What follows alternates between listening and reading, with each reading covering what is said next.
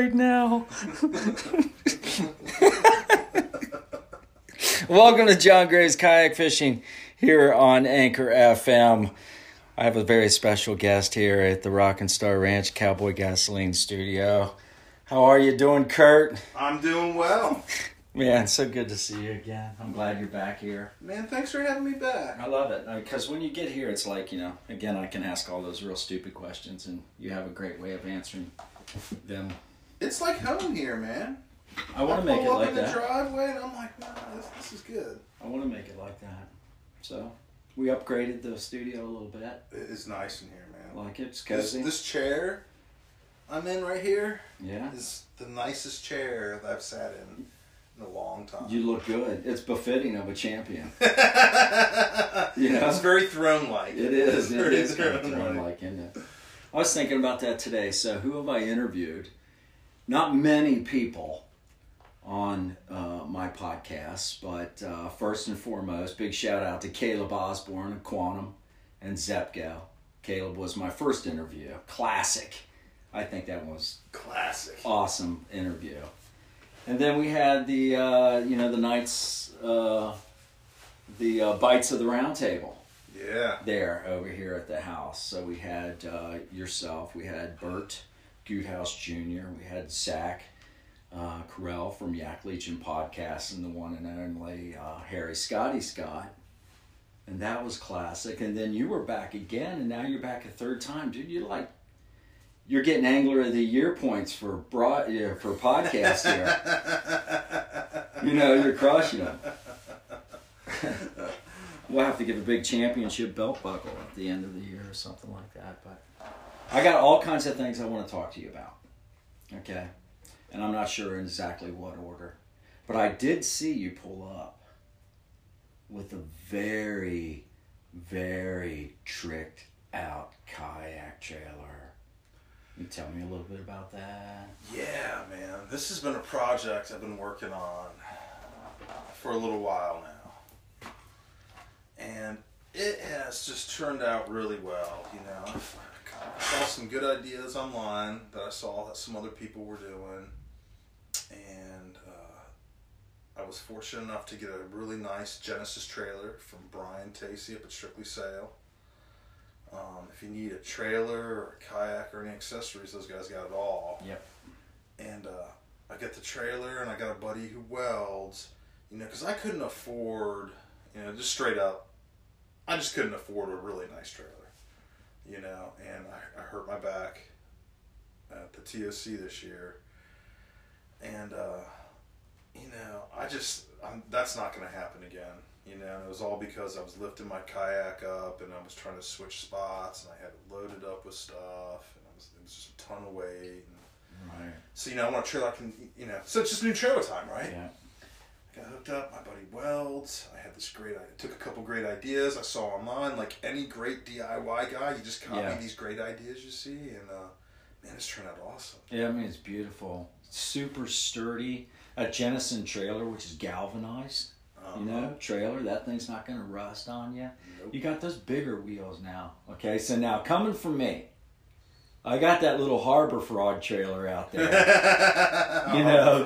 And it's not galvanized, and it's got those little 9-inch wheels. Yeah. Now, I have to lube those bad boys up because I know they're boogieing like 165 mile an hour. Right? They're probably turning 15,000 RPM while I'm going down the road. But they work. They do work. However, that upgrade, even to that bigger wheel that's on that trailer, what is that, like what is that, a 12 or something? It's a 12 inch. Yeah, 12 Massive difference on how that runs, too. Oh, yeah. My old trailer had the same size wheels as this, so I'm used to the wheels, but man, you're right. Having those bigger wheels when you're putting those freeway miles on is a big deal. Right. Because let's face it, man, a lot of times you're driving 80 miles an hour. Always. If you're going south to any TVA, you're doing 80. Everyone's doing 80. Right. Everybody's doing 80. Yeah. Everybody's trying to get out of here.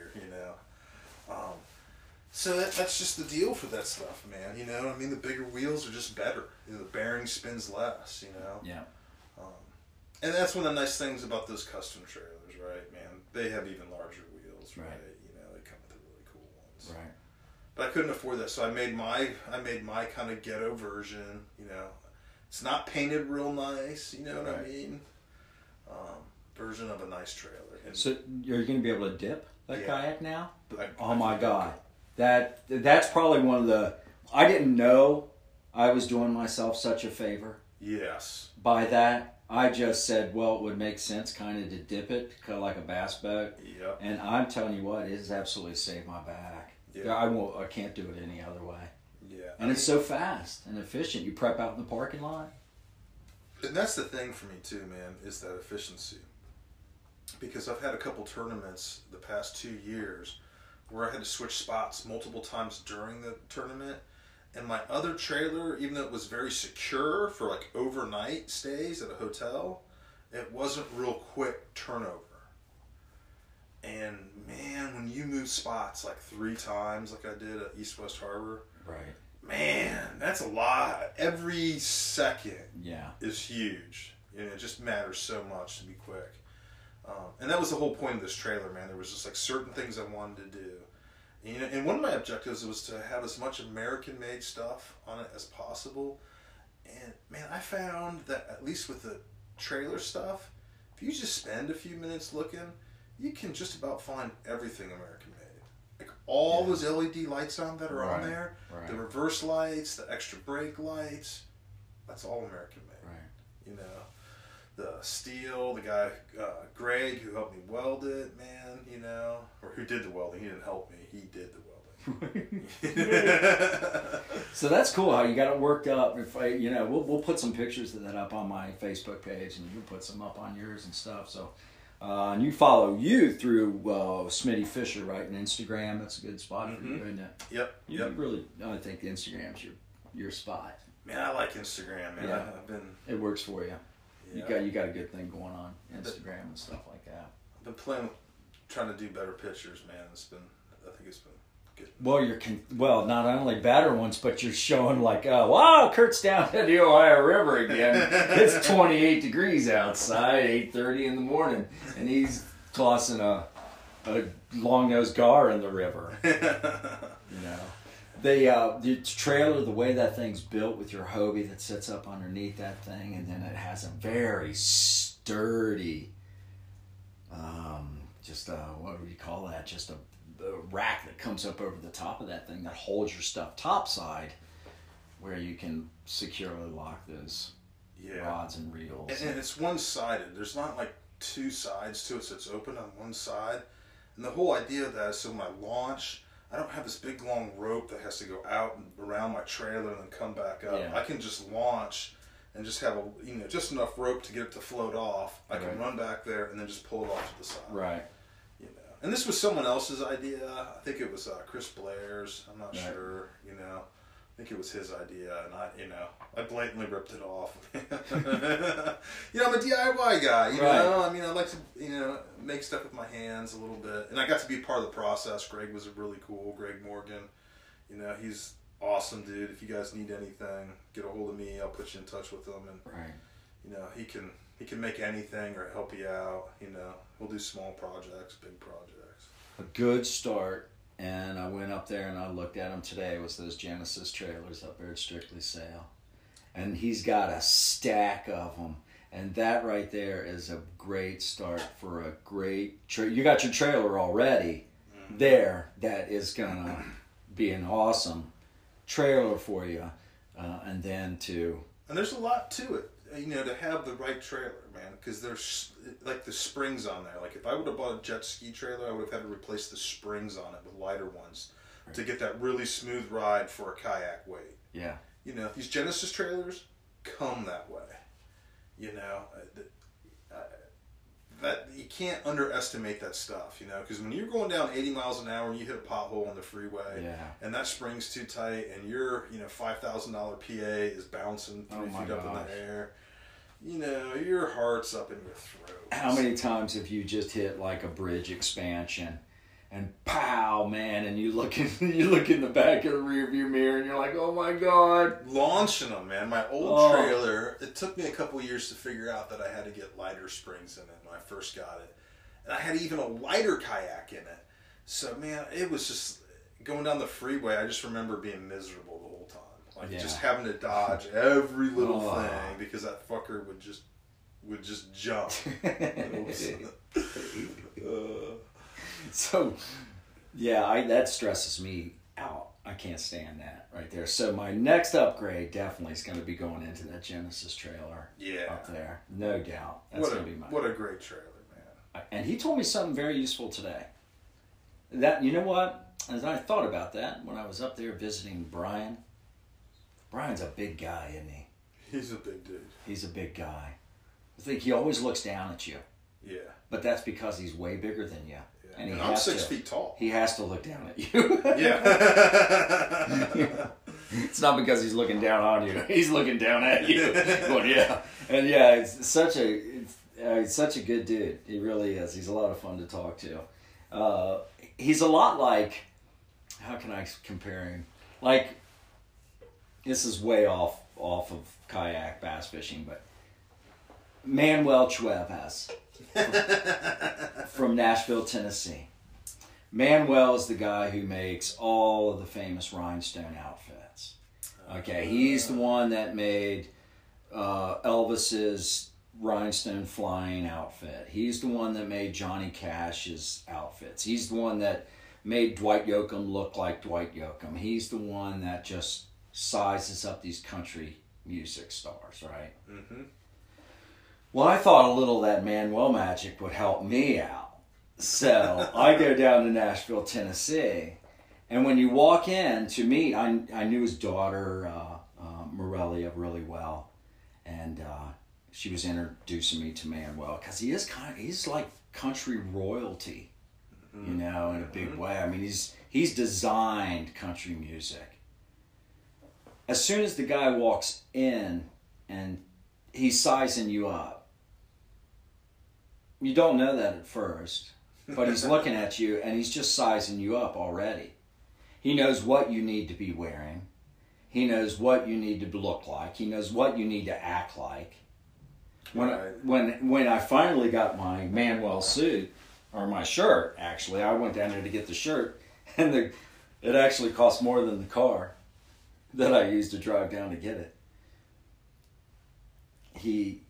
As I was walking out, I was telling him, man, I can't wait to wear this thing. It's going to be great. And he says, Johnny, he says, you won't make a Manuel famous. The Manuel will make you famous. Right? And I'm like, yeah, okay. You know, I understand that. It's what this image is. And interestingly enough, again, we're getting way off topic here. I'll bring us back. I wore that thing for fun. Down on Lower Broadway a couple nights later, I was signing autographs. People just assume that I was somebody. Now, bringing it back to Strictly Sail. Brian's that same character. He's got that same thing. Brian sizes you up. Brian knows what kayak you belong in. It's true. Brian knows where you need to be. You talk to him, and I'm telling you, Brian, and that's from being there. That's his family's been there since 1972. Yeah. And that is service. That is knowing what you need. That's not some big box store. That's just selling you.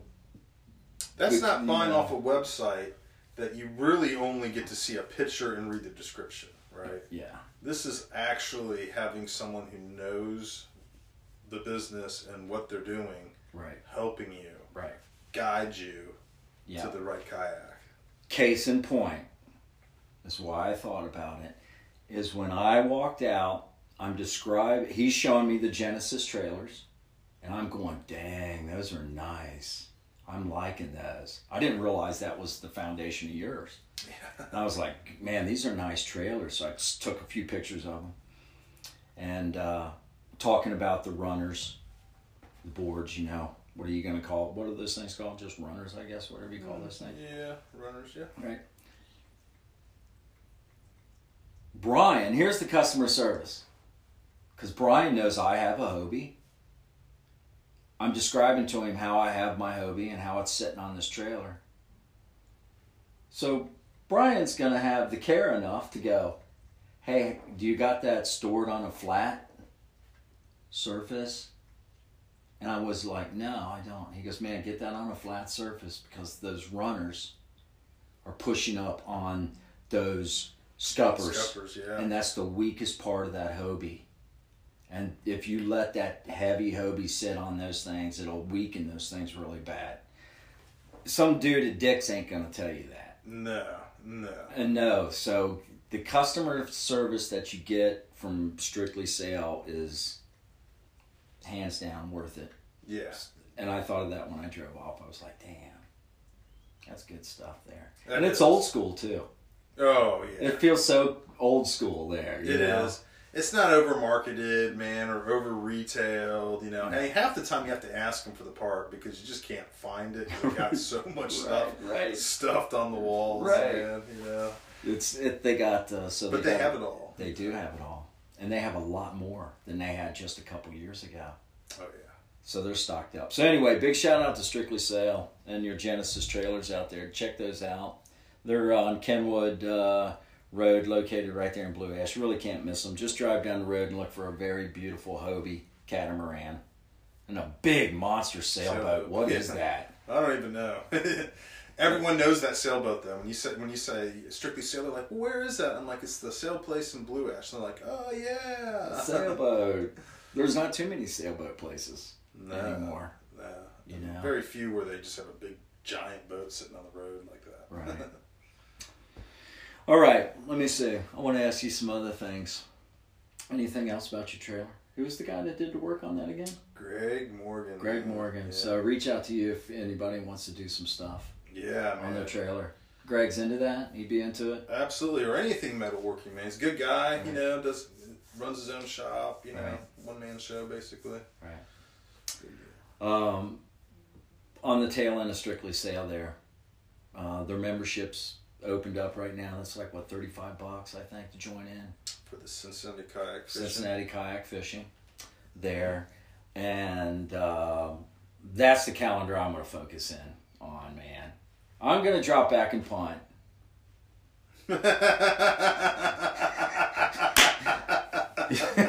You know, I mean, I'm really good at just diving into stuff like... You should do one good event, one big event. You know, it would be probably, you know... No matter what, no matter whose it is, yeah. You know what I mean? You should do at least one a year, one good event. Yeah. I love AJ's stuff. I love the Hobie Bass Open Series. I think that's just such a good feel. The vibe right there is on fire, man. And boy, everybody there is there to catch some fish. Yeah, man. It's strongly focused on that. Then the Hook Bassmasters Kayak Tournament Series. You're getting a mix of all kinds of folks in on that one. You're getting the spillover from just the badasses from the Hobie Bass Open Series. You're getting those guys in there. And then you're just getting dudes that are showing up with paddles and a kayak and throwing it down because they want to get into a Bassmasters. Yep. You know, you're getting guys like me that have been in there for a couple years that are just slinging junk, you know, and just, you know, but the experience of both of those, and then of course the KBF, and the KBF's all over the place too with participants of what's, you know, those.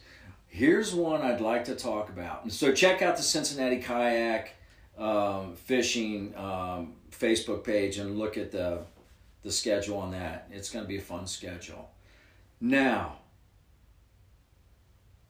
can we talk about Bluegrass State for a moment? Let's talk about that, man. Okay, because now I was born in Ewan County, Kentucky. I'm actually a Kentucky Colonel. Did you know that? No, I didn't know that. Here, right up here. Look at John Marion Graves. Honorable Order of Kentucky Colonels. And I'm this nonsense, man. Right? So, awesome. That's a gift from my father. So you have to be a Kentucky colonel in order to, in order to invite somebody else into it, and you have to write a letter to the headquarters and all that kind of stuff, giving a reason why they should be Kentucky colonel and all that kind of stuff. That was a gift from my father. There. And I'd really like to have read that letter. I'm not sure what Dad said. But said something good. You must have. Dad had a way about him. God bless Dad. But Kentucky, and I'm kind of ashamed that I am, a Kentucky colonel, and I absolutely have really no clue what's happening in the state of Kentucky when it comes to bass fishing. Now, I've had a couple experiences down there. Kentucky Lake, right? Been to Kentucky Lake a number of times. And that's a whole experience within itself there, right? Oh, yeah. And then down at Cave Run. In fact, that was my first. That's right. You came down to Cave Run. That was my first official out-of-state. And see, that's where I jumped in head first. And I think that was the last Bluegrass Kayak Anglers. That was the last one AJ ran, wasn't it? AJ was there, yes. Yeah, that was the last one that he ran. Most comfortable T-shirt I've ever had in my life. Weren't those? Yeah. Those really cool T-shirts. Man, I love that. That was that was the first time I experienced you down there as a kayak angler. I met Eric Siddiqui.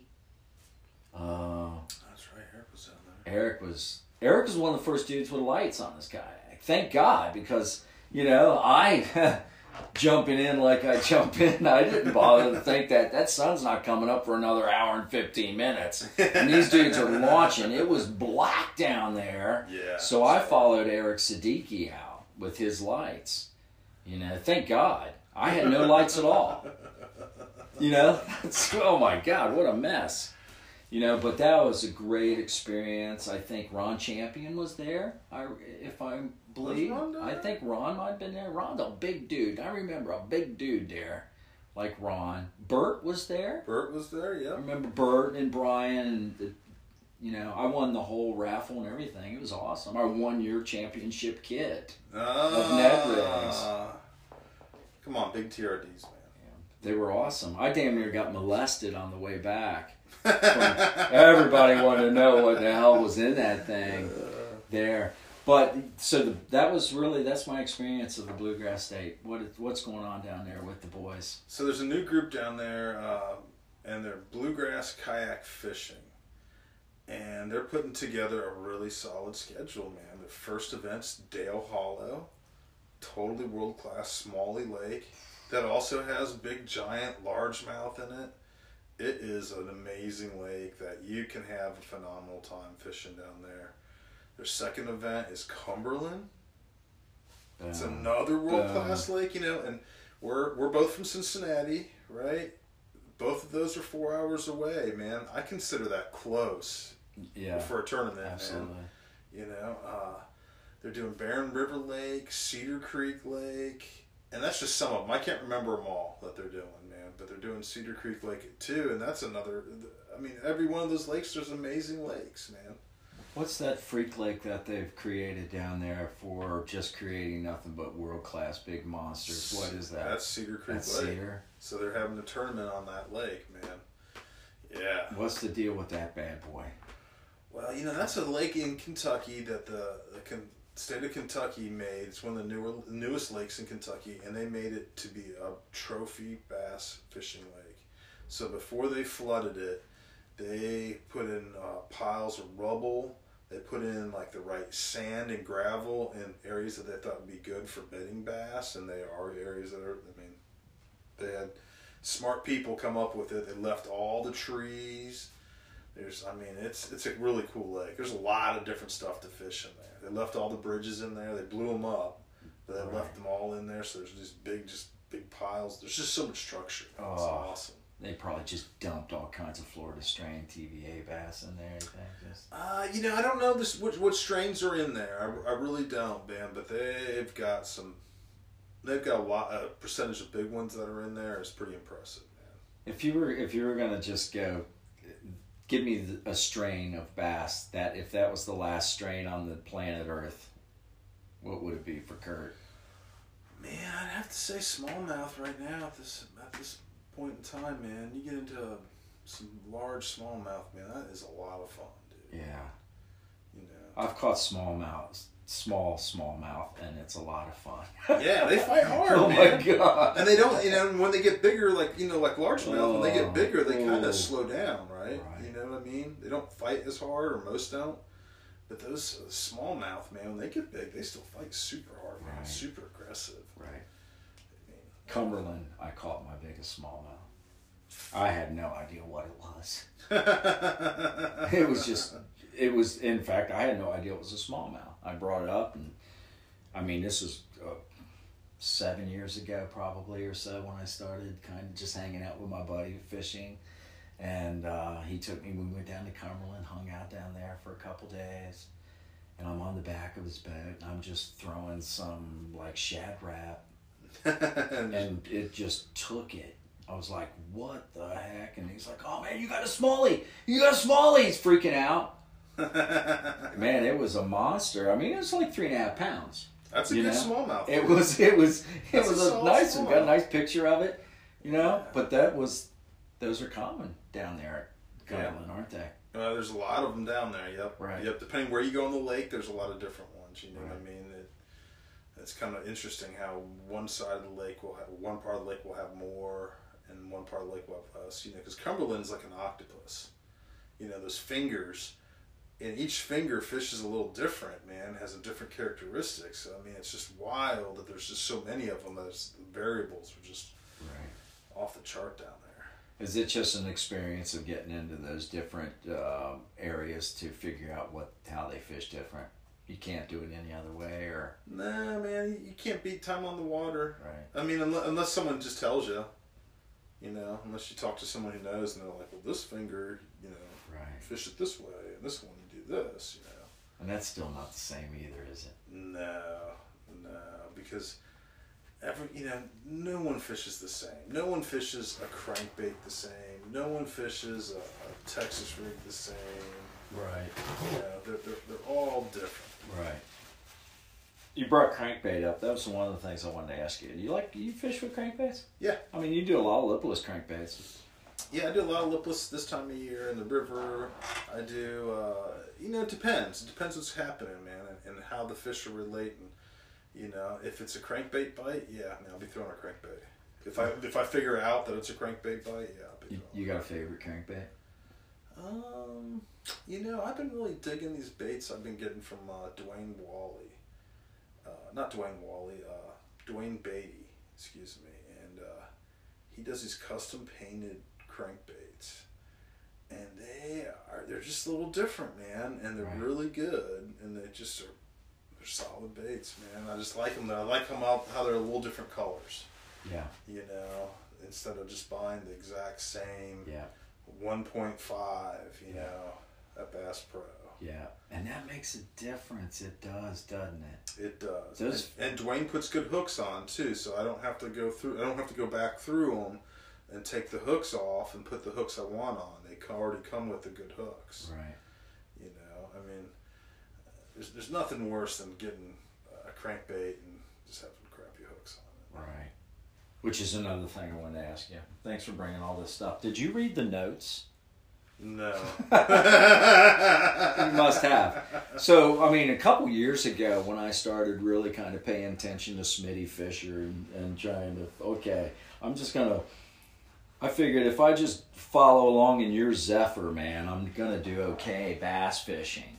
So, it was a couple years ago. It was really important to you to get those hooks switched out. It makes a lot of sense to me now, but back then it just really, I was like, really? But now I truly understand the importance of some really good hooks. So my question to you is that I'm in the process now of changing hooks out. What hooks do you like? Man, I really like, for treble hooks, those Mustad triple grips, man. Those are really good hooks, man. You can get them like a short shank too, so they're a little bit shorter, which I like a lot of times. It holds them a little bit closer to the crankbait, so you can, it makes them a little more weedless that way as well. You know, it's a little less snaggy. You know, I like those a lot. Owner makes some good ones though too. I mean, there's a lot of good companies out there. The whole deal is to get some really good quality ones, man. Right. You know, because it really just sucks losing a big fish, because anytime a big fish comes off a crankbait, the hook failed. Ugh. Let's just put it blankly. Yeah. You know what I mean? If you're fighting one, they're on there for a minute, and then they end up coming off, right? And you didn't do anything stupid to make it happen. Right. Well, that's because they didn't stay stuck. You know. And man, if you you know, anytime you can keep one more fish, right? Right. You know what I mean? Especially a big one that's fighting hard. You Yeah. know. I mean, I hate to be the guy bringing a knife to a gunfight. I'd rather be the guy bringing the gun. You know. And that makes sense, because you know, you sit there and you look at how beautiful these baits are getting nowadays, and that's our attraction to the bait. But the most important, really, part of the bait, wouldn't it be what's going to stick them? Yeah. So, and we don't. I know I don't until recently thought I need to improve that. Yeah. I need to figure that out. And just because I love how they work. I'm getting confident with my lure selection and when I need to use them and stuff. But I mean, I am missing fish, and I know. And springtime's coming, man. So that means square bill season's coming. You know what I mean? Around here, for us, right? You know what I mean? It's my favorite time of the year. There's that magic about 3-4 week window we got where it's like that's the bait, you know, to use. I don't have to get 3 feet off of the bank. No. And I could just run that thing and catch quality. Oh my gosh. You know, catch quality. You know, so it's like I hate to miss any of those things, man. I mean, it's just it's and the funny thing is I have this conversation with people over and over, man. You know, and sometimes, you know, I'm like, why don't you get it, man? You know, and I guess, you know, it takes having your heart broken, right? They just haven't had their fucking heart broken. Man, I have potty mouth tonight. Excuse me, everyone. That's good though. That's okay. Everybody can understand that. You know, and it's Cowboy gasoline, you know, the Rockin' Star Ranch. I think it goes along with just the horses and everything, but that's all right. Yeah, I mean, so it's you know, those and it's details, man. This sport has so much to do with details and paying attention to all the details, you know. You don't even think of that when you're so overwhelmed, I think, in the beginning of a sport like this with all of the opportunities, especially now.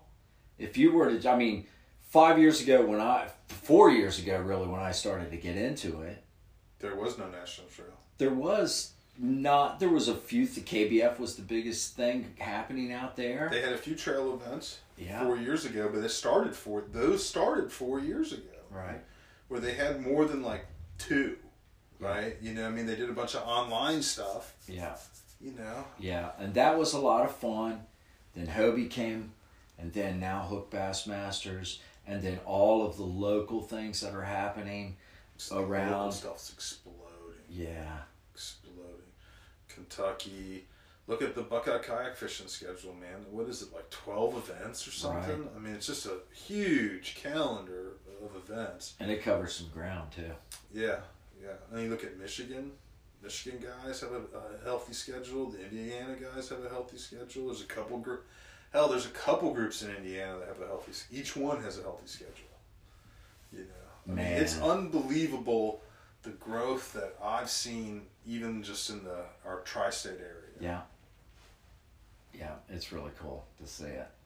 Yeah. Big shout out to I wanted to recognize the winner of the Snowball Classic, which was the last tournament of the Cincinnati kayak fishing schedule up in Cowan Lake, and I love Cowan Lake. It's like my little darling lake. Josh Bibb. Congratulations, man. And I predicted that whoever got big bass was going to win it. it just kind of goes with the odds of how few fish were probably going to be caught up there. Yeah.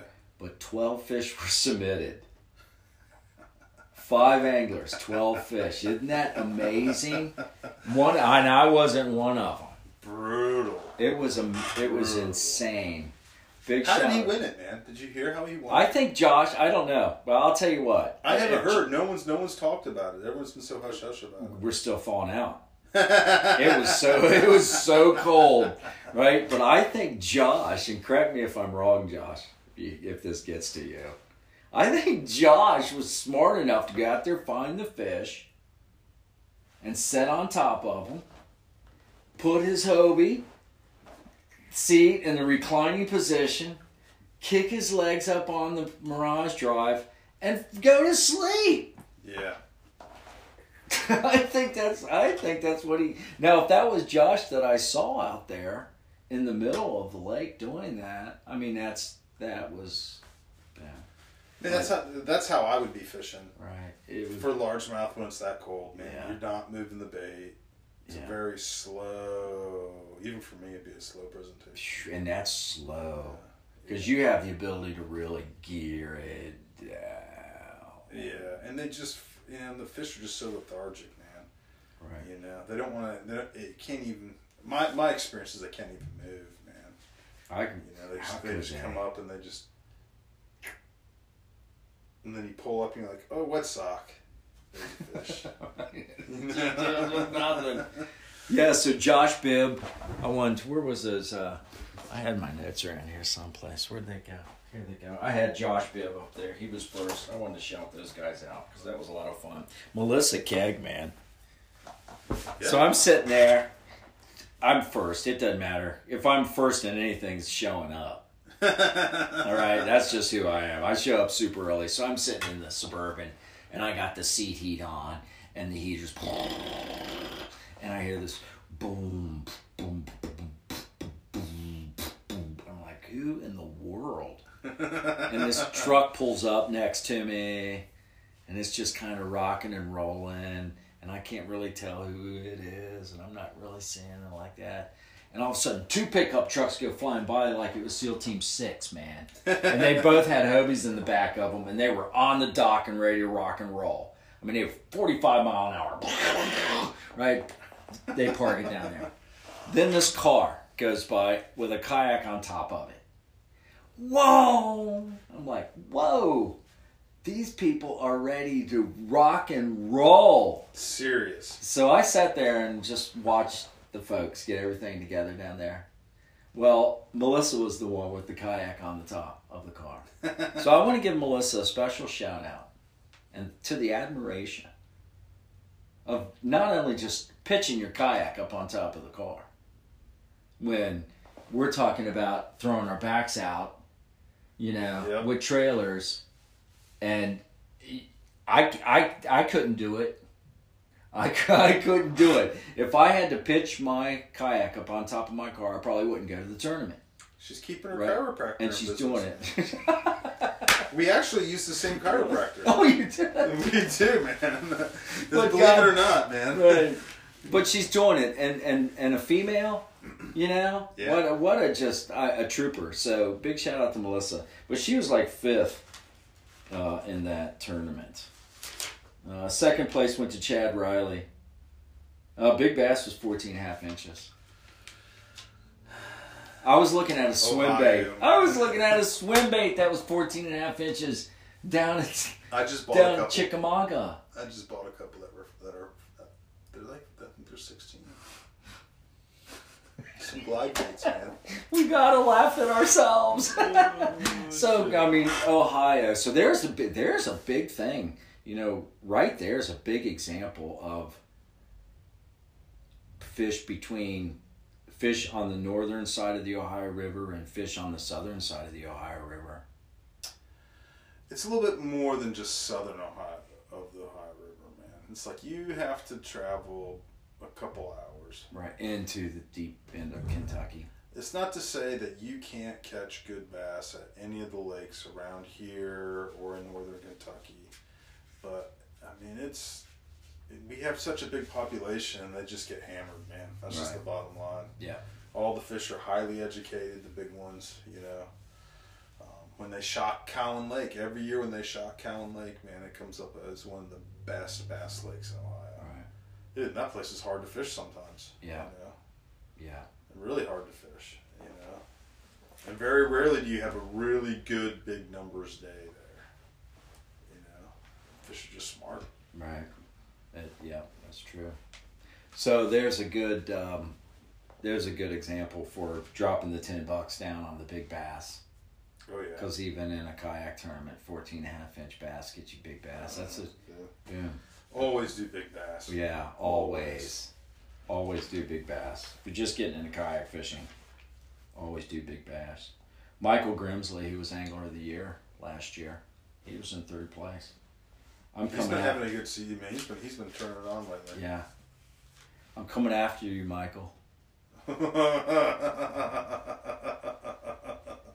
The shit talk has started. Chris Anderson was 4th place, and then Melissa Kegg 5th place. So big shout out to those guys, man. Good job. I got their tournament here, or their tournament schedule right here. You want to see it? Want to hear it? Yeah. March 27th. What do you think about Rocky Fork in March? Grass? Man, that's gonna lily pads? I'm not the one to ask, honestly, man. I have never really done well at Rocky Fork. I've squeezed out, I think, a 3rd place one time in a tournament there, and it was just because I was able to catch a limit. You know? Right. That's a tough place to fish. There's good fish in there again, but it's pressure. Boy, massive, there's some massive pressure on that one. Man, I think what was tournaments, it? I think tournaments. Last year there was 5 tournaments a week there. That lake isn't that big, man. That's not Kentucky Lake. Right. You know what I'm saying? Right. I mean, that's just a lot of pressure from fairly skilled anglers. You know?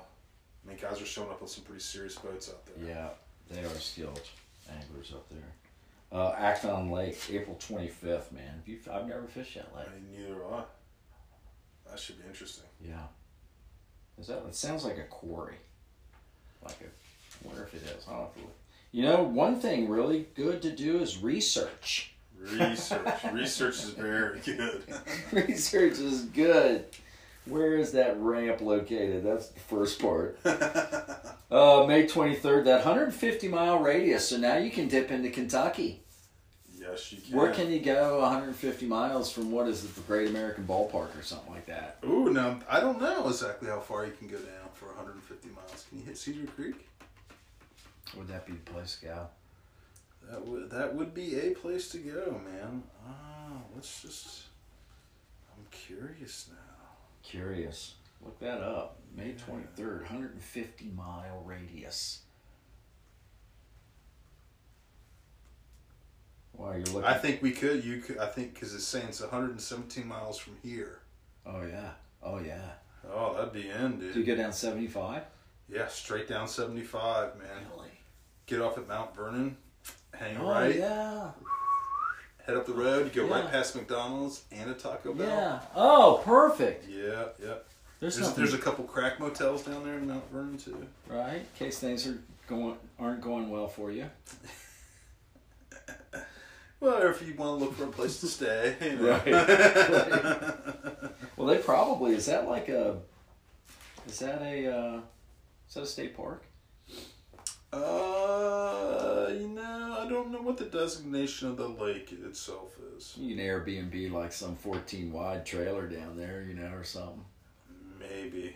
There's not a lot. There's not a lot going on around Cedar Creek Lake. Yeah. But that's a short drive. Yeah. That ain't nothing at all, man. Early in the morning. I love that kind of stuff.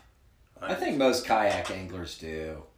They're like those old bike racing guys, man. That was one of the things we got off on, was getting up early in the morning and taking off. Crazy early, right? Yeah. Yeah. Then there's Brookville Lake. I've never fished in Brookville Lake in my life. Man, we were supposed to fish it last year, right? And that got changed. And I went down to pre-fish it, man. I had a really good time. I went down there with Mark Juggerl.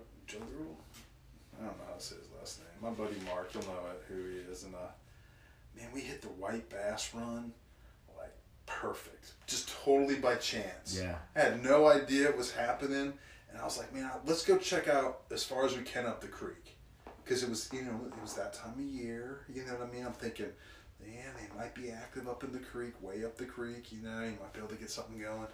And man, we sat there and caught 100 white bass. Wow. And we nailed them, man. I was using my Panoptics, and he was just watching the school, and it was just like, you'd cast to the school and you'd get a fish, and the school would move, and you just cast to the school, get another fish. Oh my.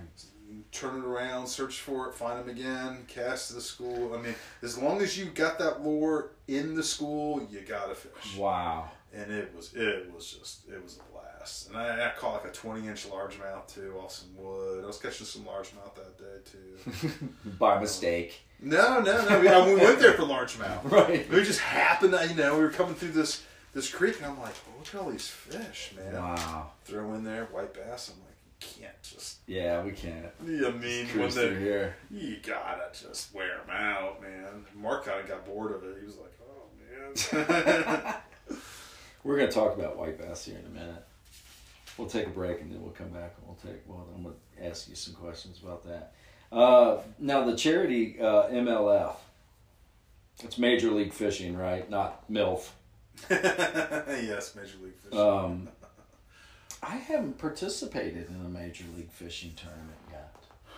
Is that just boom, boom, boom, catching as many fish as you can, add them up? Yeah, I think the minimum's 12 inches. I can't remember. Right. I need to double check that, but probably is at that time of the year. Yeah, I mean, it's as many 12 inches that you can catch. Man. That sounds like fun. Totally different style, man. Right. Totally different style. And that time of year, what time of year is that? June. June, man, that. No, I'm sorry, July 17th. Well, it's July. Yeah. It'll be hot and cooked It'll up. Hot. Really, really hot, man. Mm-hmm. So hot. No, I'm not sure where that one's going to be at, though. I think it's anywhere you want to go. Oh, okay. That opens in Ohio, I wonder? I wonder. I'll have to ask Brian that. Yeah, I don't know. It's another 150 miles of... because if it was all of Ohio and you really wanted to... Hey, this is a test if Brian's listening to this or not. Let us know where that one's at. And then the flowing water in August. I've only done one flowing water, and it didn't get well. But that's a good one. That's a lot of fun, man. Where would you go? You don't have to tell me the spot. No, man. I'll tell you straight up, man. A good chance would be on the Great Miami. Right. It's Brad Hicks' place, isn't it? It is. That dude's a freak with the smallmouth. He is. He's catching some good smallmouth. Yeah, and if memory serves me right, he did really well in that tournament last year, right? Yeah. So it's going to be, it'd be something like that, probably, Great Miami. Great Miami, Twin Creek, even some parts of the northern Little Miami. There's some spots up there that I might consider doing, and part of it doing a float too is you have to have a partner. Pretty much, right? Doing flowing water. Yeah, because you're putting in at one spot and it's going down to another. So you pretty much need a partner. And that is a time when stuff can go bad too. Oh yeah. And it's hard because if you're fishing, if you go really far up the Little Miami, it gets to be really skinny water, so it gets really crowded with two people. You kind of have to take turns and who goes first, because that first guy is more than likely going to have a better chance. That's true too. The quality fish, That would kind of suck. It does kind of suck. I like you, but not that much right now. Yeah. Especially if one person's doing really well and the other one isn't. That would be horrible. It can get a little testy. Yes. It'd be a quiet ride home. It changes things a little bit. Yeah. It definitely changes things a little bit. And then September 12th, my favorite place, Cowan. That's a good time to fish there, Cowan. It's a great time to fish there, man. besides the spring, it's the best time to fish. I do think that's a good time. And then October 10th, to be announced, the Tournament of Champions on October 10th. That will be interesting. A couple days after my birthday. I'll still be in party mode. It'll be awesome. So that's Cincinnati Kayak Fishing. Check that schedule out again on their Cincinnati Kayak Fishing Facebook page. Let's take a break, man. I want to come back and just ask you a few things about that crazy fishing you're doing on the Ohio. Yep. And all that white bass you're catching. How much fun that is. You've been catching some really kind of weird, funky fish down there. And I want to hear a little bit more about that. Cool? That sounds Take a good, break. brother. Yeah. We'll be right back. Awesome. We're back. Thanks for helping me feed the horses. Man, my pleasure. I appreciate it. They're being quiet tonight, except for the cat, the old gray barn cat, which is rubbing my legs. That kind of freaks me out a little bit. I can't attack you if you pet it. It's a mean cat. I mean, It is. it's there's not a vole, there's not a mouse, there's not a rat, there's not a bird. There's nothing that gets close to this, a cockroach, nothing. So it's definitely a great pest control. Every once in a while, it'll follow you around. Like if I go out to the pond to do any bass fishing, that thing will just walk out there and hang out with me by the pond. So it's got a pretty cool character. Just can't touch But it. don't touch me, man. Yeah. You know? Don't touch me, man. It just doesn't like being touched. I do it whenever I do a podcast, though. I have to take the litter box and put it outside because it'll go to scratching in the litter box, and that just totally kind of screws your mind up when it comes to concentration. That kills the mood. I want to talk about. Let's talk about the Hobie Bass Open Series for a bit. You're going to do a few of those, right? Oh yeah. Boom. You're going to do what? 8 of them, you said? Man, I can't remember the whole number. I'm gonna miss 2. Right. I'm gonna miss 2. So, can I touch on the last one and the Absolutely. boom, man, the Angler of the Year points and stuff like that? Yeah. Man, okay, so being a fan of Kurt, okay, being one of your fans, I saw this momentum, man, building up into that. It was building, but you could feel it too. You were stricken by some headaches, and you were stricken by a back issue too. Yeah, I mean, stuff happens during the season that you can't control, you know. And health issues are some of them, and I am by no means the only one who's suffered through some types of health issues through the season, man, you know. Right.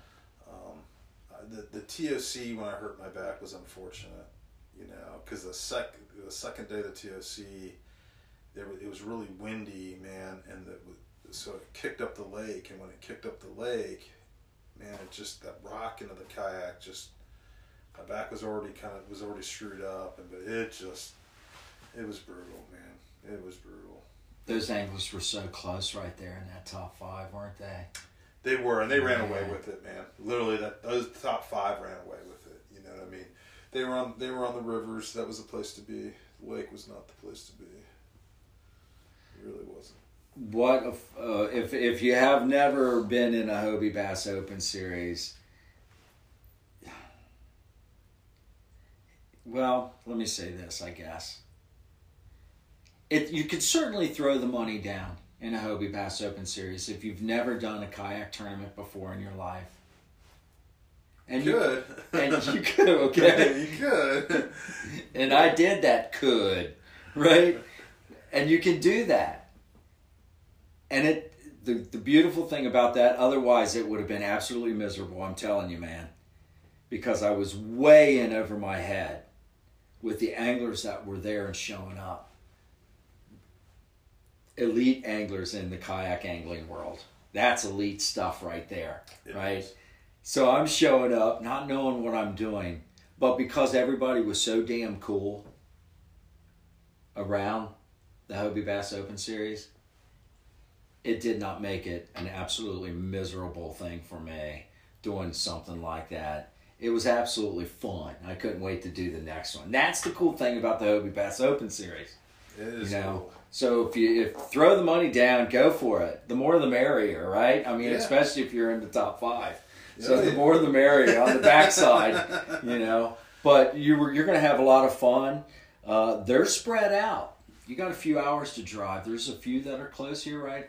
Within 4 hours or so, but yeah, we're actually lucky as far as where we're at in Cincinnati, because I mean within 6 hours there's quite a few Hobie events that you can hit, which is the top tier events. You know what I mean? So if you're someone who is from Cincinnati or Southwest Ohio or even Ohio in general, man, and you want to put yourself up against the best and you want to see what it's all about, there's more than one opportunity.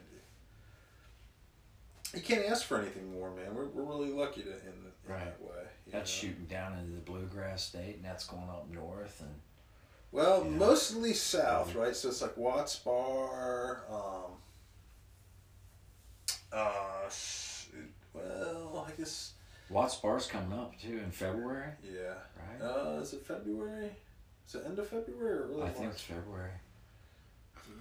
I think so. It's because they got one in January, right? You hitting that one up? That's the first week of February. Okay. Is Seminole. Ooh, yeah, you going to that? Yeah. Oh, absolutely, absolutely, right. man. I tend to do better in the springtime anyway, so right. It's advantageous for me to fish as many bigger events in the spring as much as I can. Right. Because it just seems to be where I've always done better. Right. You got experience down there in Seminole? I did. I was down there last year and I got 3rd. Yeah. Oh, that's right. I can close my eyes and see you holding that check. Yeah. That was a good event for me last year. I helped build a lot of confidence and got some of that momentum rolling. So I'm psyched to go back. I learned a lot about the lake last time I was down there. We're just really looking forward to it, man. It's like, honestly, my best friends live like in Georgia and Tennessee now. I mean, the people that I feel like I get along with the best, or I'm the most like, so the only time I see them are at these events now. So I mean, I'm looking forward to that part of it. Yeah. Hanging out with everybody. It's gonna be a lot of fun. Right. Which one you really, out of all of those you doing, which one you just looking, this is gonna be, I can't wait. Because you lose sleep, man. You don't sleep well, do you, before tournaments? Yeah, I don't sleep well particularly well anytime. I'm a light sleeper, Right. But yeah, before leading up to tournaments, man, I won't sleep very well. Especially like the week out, 2 weeks out. I'll be ramped up for it. Once I get down there, my nerves calm down. Once I hit the water and I feel like I've caught some fish, I feel like my nerves calm down a lot and I get a lot more. It's funny, I sleep really good a lot of times. At these Airbnbs. Right. I mean, that's kind of weird, right? It's not my bed, but I'm sleeping good. That's hilarious. And that's a good way to do it too, man. If you get that group of dudes, and dudettes, and something like that where everybody's sharing an Airbnb, Oh, that's the way to go, yeah. Right. And it's cheaper than any hotel. It'll be nicer than any hotel. It's social because there's, usually 4 to 6 people staying. Right. Sometimes more, last year where I was staying for lacrosse, I was staying with like Christine Fisher and AJ and that group. And man, there must have been like 8 people staying there. I think there was 2 people sleeping on the couches, and every bed was full. I mean, it was like every nook and cranny. But it was cool though, man. Yeah. It was cool. Everyone was awesome, and it's great. They're all traveling with trailers now, man. Oh yeah. Yeah, they're all like, okay, that was fun, but Animal House is over.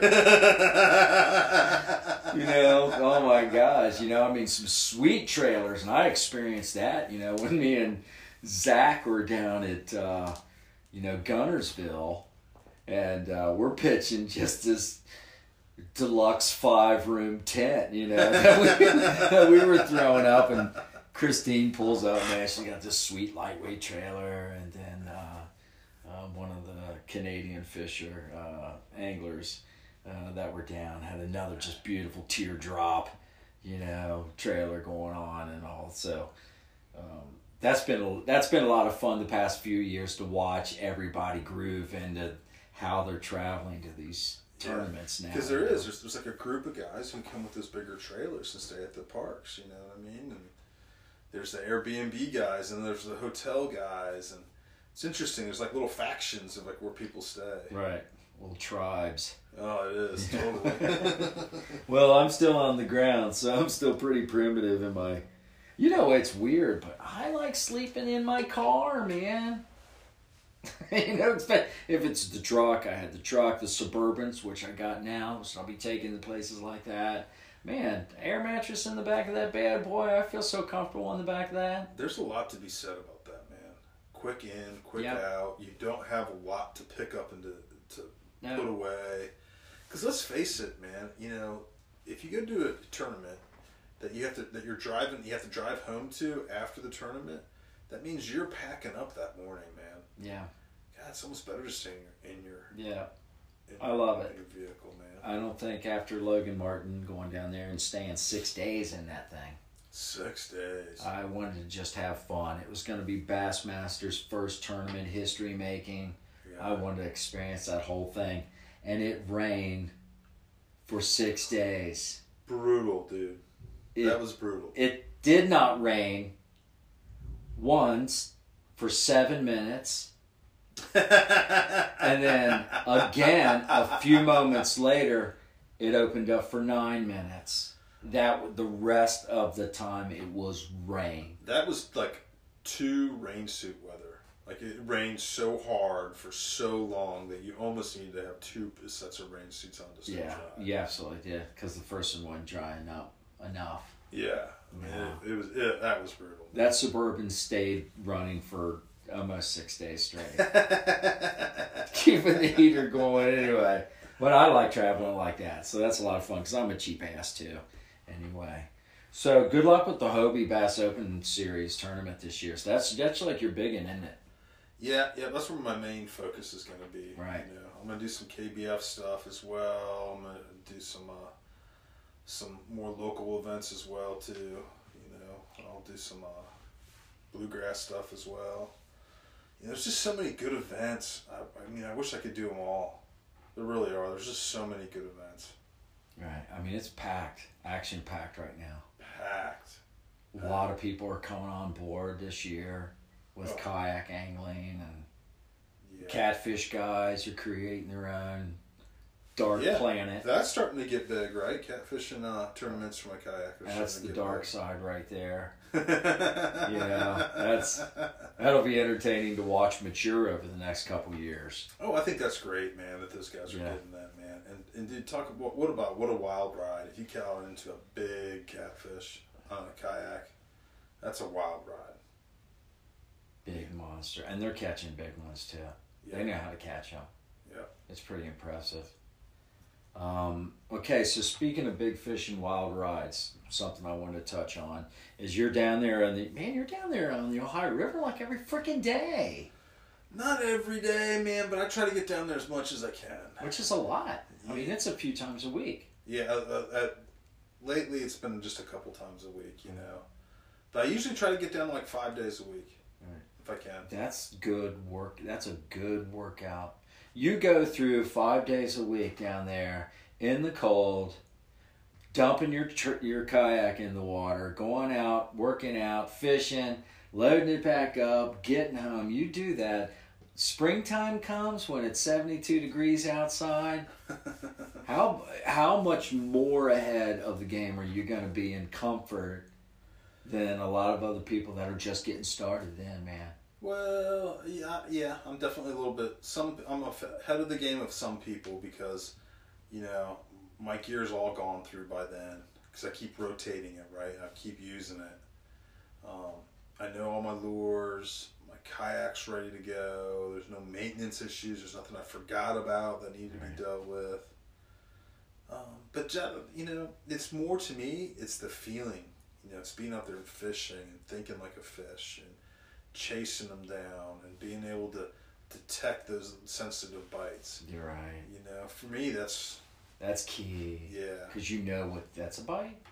Mm-hmm. Oh, that's a. It actually makes me a better fisherman because those winter bites are even lighter, you know. And changing up and fishing those different fish too, it kind of gives me a different perspective sometimes, you know. Because it's funny. I've taken some of my habits from fishing hybrids and white bass, and have used it for largemouth, and been successful with it. So it's one plays off the other. Right. Very much so. So you're mainly fishing for hybrids and stripes right now, right? Yeah. Once the weather cools down, I switch from black bass and switch over. You know, I was fishing for some spotted bass on the Ohio River there for a little bit, and that's always fun. There's a window in the fall where the spotted bass bite just gets killed. Like, you don't. It's rare that you run into a big spotted bass on the Ohio, but man, you'll have days of like 30, 40, 50 of them. Wow. You know, that's a lot of fun, man. Wow. I don't care who you are. That's a lot of fun. See, that's another key thing about getting out there and doing it as much that you have been doing it, because you could go, oh, hey, that's July 17th.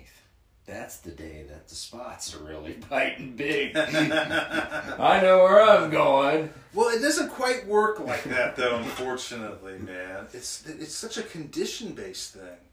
That's what makes it hard, is because it's when the conditions hit, and the conditions can be months different, And for instance, like this year, we haven't had heavy flooding like we have the previous 4 years, and I haven't done as well this year, like quality-wise. Like the past 4 years, man, I was catching big fish, like almost every time out. And they're not in the same spots, and I'm having a hard time finding the schools of big fish like I have in the previous 4 years. I'm very thankful for those previous 4 years, but gosh, man, I'd sure like to, I've gotten into a couple good bites, but, and I think it's that flooding. I think that's moved some of the big fish from the different pools, because the flooding was so severe that they was overtopping the dam. So it was basically uncontrolled flooding. And I think that brought new fish into our pool and brought them all the way down to where I fish, because I fish, in our pool, I fish, kind of around Cincinnati, I fish both sides of Cincinnati, mostly. And you're successful at it. Well, there's patterns. You find the patterns, man, Like right now, the water temps are real even between the Ohio and tributaries, right? There's maybe a degree difference, but the Ohio was up, and that pushed a lot of fish into the lower end of those big tributaries. They wanted to get out of that current, and so they got into that slacker water at the lower end of those tributaries. So there's just a lot of fish piled up, and they're all mixed up. The water's super cold; it's below 40 degrees. So what happens is, man, you'll run across on your side imaging, and you'll see thousands of fish stacked up. Oh man. But they're not all going to bite. Actually, very few of them will bite. A lot of them will be carp, be rough fish, but there'll be hybrids and white bass in the mix right now. Just all hunkered down. Yeah, it's weird, man. They just hang out together. It's just like, why are they? Warmth. But as soon as it warms up, man, they'll split up by species. It's like you'll find white bass will be white bass, and hybrids will be hybrids, and the rough fish will be off doing whatever rough fish do, and they'll be totally separate. But when it's really cold, man, they all get mixed in, which makes it kind of hard, because you don't know which ones to target, so you just kind of have to target them all. Right. Do you ever be like into any kind of like guide stuff, doing guide work? You ever thought about that? You'd be a damn good fun guy to get out on the water with. Man, I have thought about that, man, and I've thought about that. There's just a lot to it. Right. I have thought about that. And there's only so many places really to go around here that you could take someone. Right. There's some places I just couldn't take people who just they wouldn't want to go. Right. They wouldn't have fun. Right. And that's the important stuff to know right there. You know where to go and all that. But anyway, I don't know why. I would love to be a guide. That was a thought. I think you'd be good at it. I wish I lived in a place that there was like a existing guide business I could kind of go into and work for somebody. Right. Maybe just have to start one up. You know, you never know. You It's never built, know. man. I mean, it's, you know, I know Strictly Sail does a kayak, right? Don't they do a little try out a kayak kind of thing for a few bucks? Mm-hmm, exactly. I mean, I can't remember the price off the top of my head, but you pay $100 or something like that? I think it is $100, and you get out in the water for like 4 hours. Yeah. And you can check out the kayaks, and then that money will be put towards a new kayak that you purchase from. So you're never out that money. Right. And I've been that for them a few times, man. That's been a lot of fun, and that's what really made me kind of think more about being a guide. Right. It's because even though Brian was like, you know, you're more just letting them use the kayaks. Yeah. But the people I was with, it really, you know, they wanted to learn, so I was like, yeah, I'll show you. Right. You know, and it was a lot of fun. Right. I bet you that would be the person that would do that, you know, put that money down to go check that kayak out because they want to fish out of it. But if being the cheap ass I am, that's what I do. Hey, I'm interested in a kayak, Brian. I want to put down some money and I want to go out with Kurt. He's going to show me where to catch some fish. Thanks for letting me use the Hobie. But the key thing, you get people in one of those kayaks, man. Oh yeah. You'll think this is the greatest thing that's ever been on the water. Well, and let's face it, you know, the Hobies are slightly complicated, right? They are. They're a higher level product that it takes a little bit of knowledge. So to be able to go out with someone to help cut down that learning curve for you, right? Man, because you've been in a Hobie for a while, but you get someone who's never been in a Hobie ever. Right? They've only been in a paddle kayak. Yeah. They kind of don't know what to do, but you give them like 5 minutes of instruction and help them out for a few minutes. Man. Yeah. Dude, they're rocking and rolling right away in it, you know. Yeah. And they're having fun, and they're cruising all over the place. Yeah. They know how to use reverse, you know. It's cool. Oh, I can't wait. I can't wait to get into the Yak of the Covenant this year. That kayak's still waiting for me to catch up to it. That thing, man. This is my year, babe. She's out there right now. This is my year. She's listening. She's listening. I love that kayak. This is going to be your year, man. I feel good about it. I feel good. I do. I just feel good. I'm confident what I got right there. My rigs. You know, I'm confident in stuff. I got a fish finder that's helped me out tremendously. I've looked at it a whole bunch, so I'm kind of familiar with kind of how it works. You know, the temperature and the depth has really been the big thing where I'm at right there of the water. Not necessarily picturing the fish on the Lowrance unit, but let me know how warm, what the water temperature is and the depth. That has made a big difference for me already, just that, right? And having that in a really clear, That's huge, man. That's huge. That was a big difference for me. You know, and you can find where the brakes are, you know. Yeah, big difference. So, woo! I'm all excited. I'm all excited about that. So that's gonna be a fun year. Something else I wanted to ask you. Anything? Got anything you want to say? Finish up with? Man, I think we hit everything. We nailed it, man. Another great podcast here at the Rock and Star Ranch. It's always fun. I put a shout out to Eric Siddiqui, the pride of Beachmont. I like to get him here at the Rock and Star Ranch and pick his mind a little bit. He kind of stays away from social media, doesn't he? He does. He's just kind of like, I think he's got something else going. He might be, like the greatest fine art thief in the world and just has to keep a low profile, or he's just, what does Eric Siddiqui have going on? That's a good question. That's a good, I think everyone wants to know that. Dude is that dude can catch some fish. I want Melissa. So if you're listening, I'd love to have Melissa over here and pick her brain, coming from a female's perspective of this sport and all that. Because girls make some really good anglers. They're patient. They look at a lot different. You know, guys like kind of want to muscle through it, crank through it, plow through it, just get out there, you know. I think you're in touch with your feminine side enough that makes you that casual.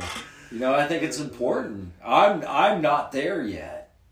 I have to admit, I am not that relaxed with it and chilled out with it where I'm going to be, you know, where I got to slow down enough to make it. You need to meet Jody Queen. You do, man, because he is truly the most relaxed guy. I mean, and you see him in some, like, tough situations fishing-wise, man, where most people will be cracking. And Jody will just be like, yeah, hey, well, on to the next one. I mean, just straight up, man. Right. Just straight up, you know. Super nice guy. Jody Queen, boy, his name's out there on the marquee a lot. He is the man. Him and Russ Snyder. Yeah. Those two guys. I'm just going to say it, man. Those two guys are on a different level. Right. They're like the KVD of kayak fishing. It's like those two guys, and then there's a little bit of a gap, and then there's like the rest of us, and we're all kind of really close together, chewing on each other, man. You know what I mean? You know, and then there's these two guys up here just kind of duking it out. Wow. That's how I mean, yeah. Let's face it, the past couple of years, that's how it's been. Right. You know, I mean, just they're winning the biggest events, you know.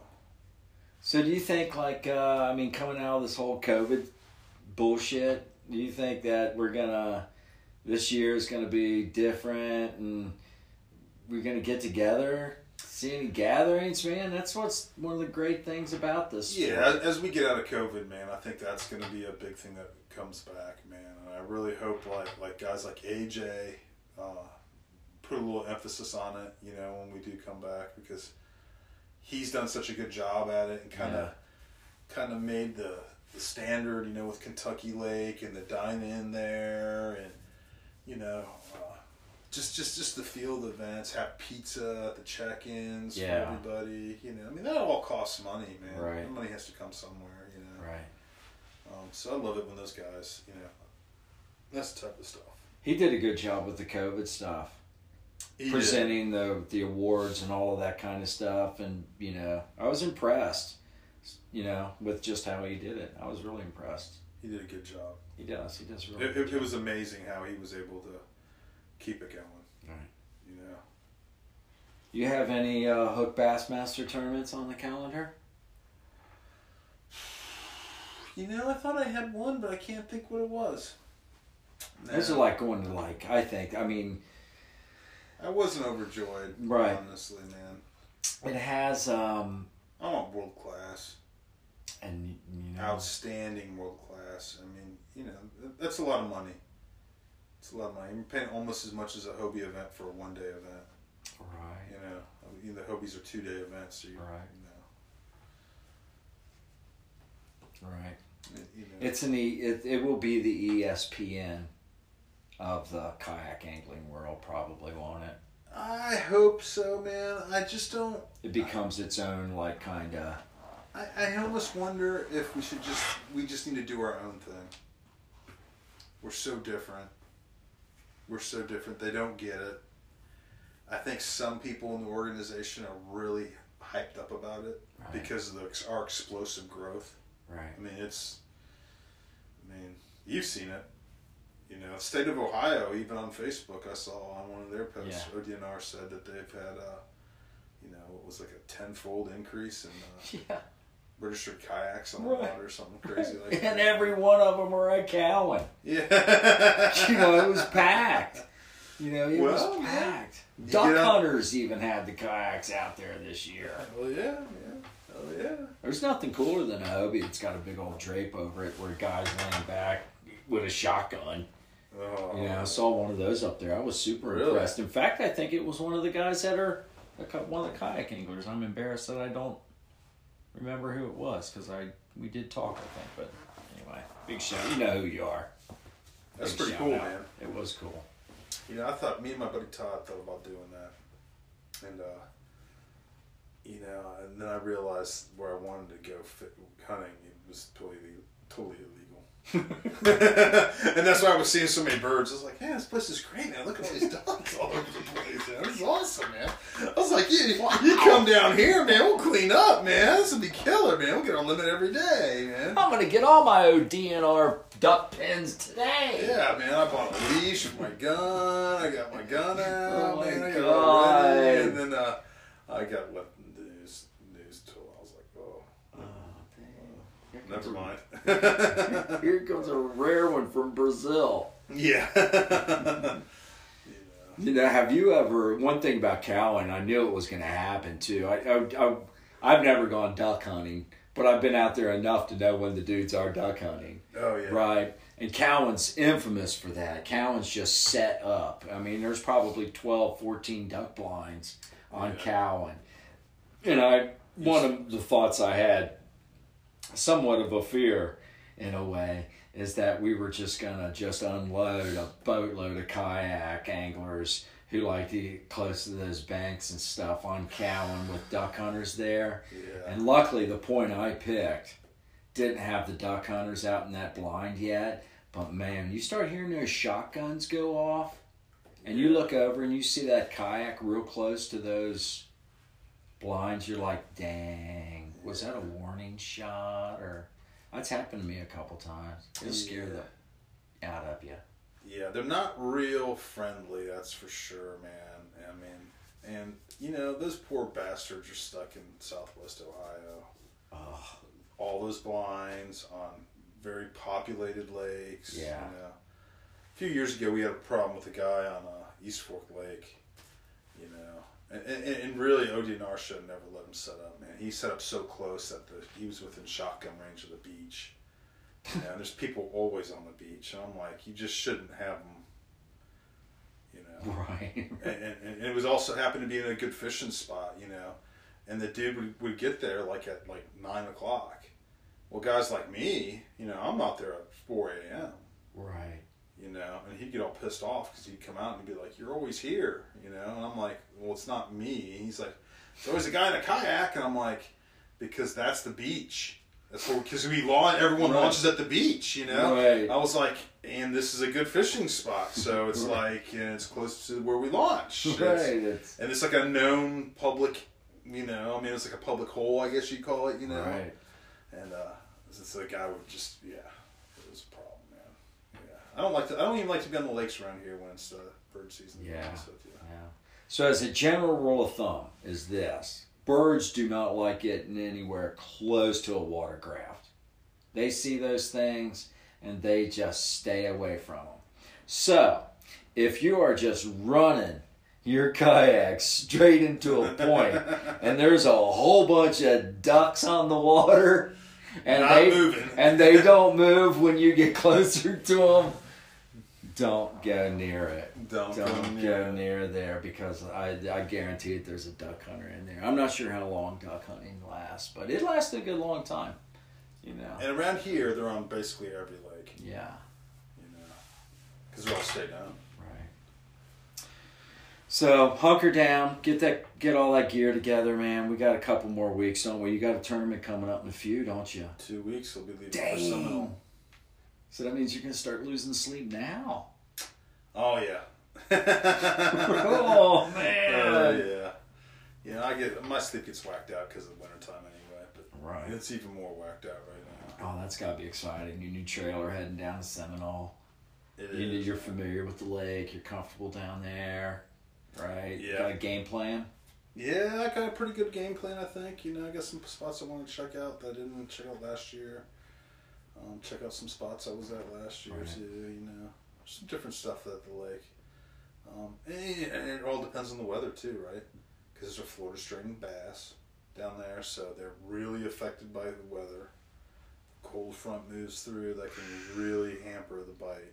Right. And that puts a southwestern Ohio fisherman in a comfortable spot. Actually, yeah, kind of. Right. You know, you're kind of used to a tougher bite, you know. Right. Used to that little bit slower bite, you know, for sure.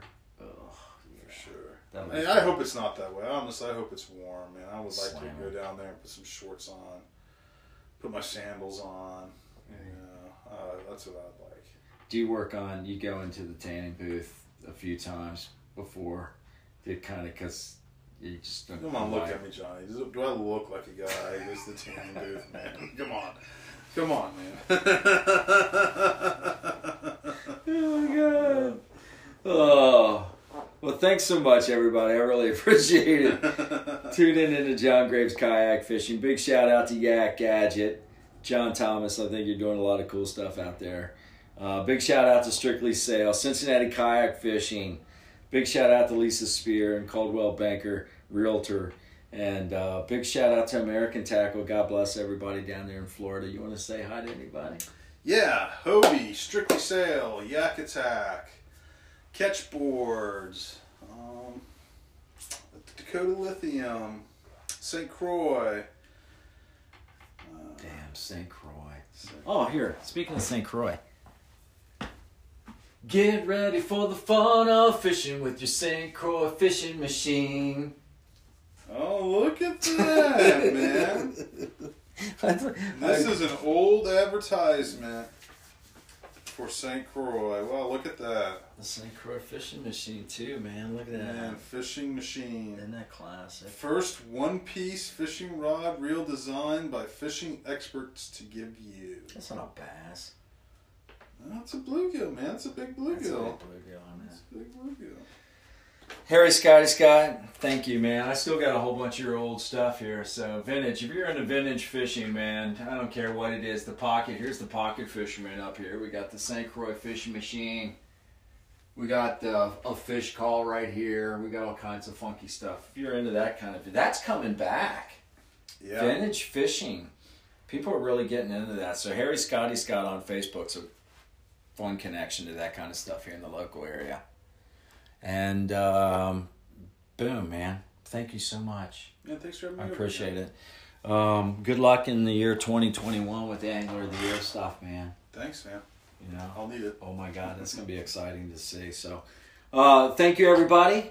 Thank you so much, Kurt. I appreciate it. Smitty Fisher on Instagram. From there, dreams come true, man. Right? Thank you so much, Kurt. So long, everybody.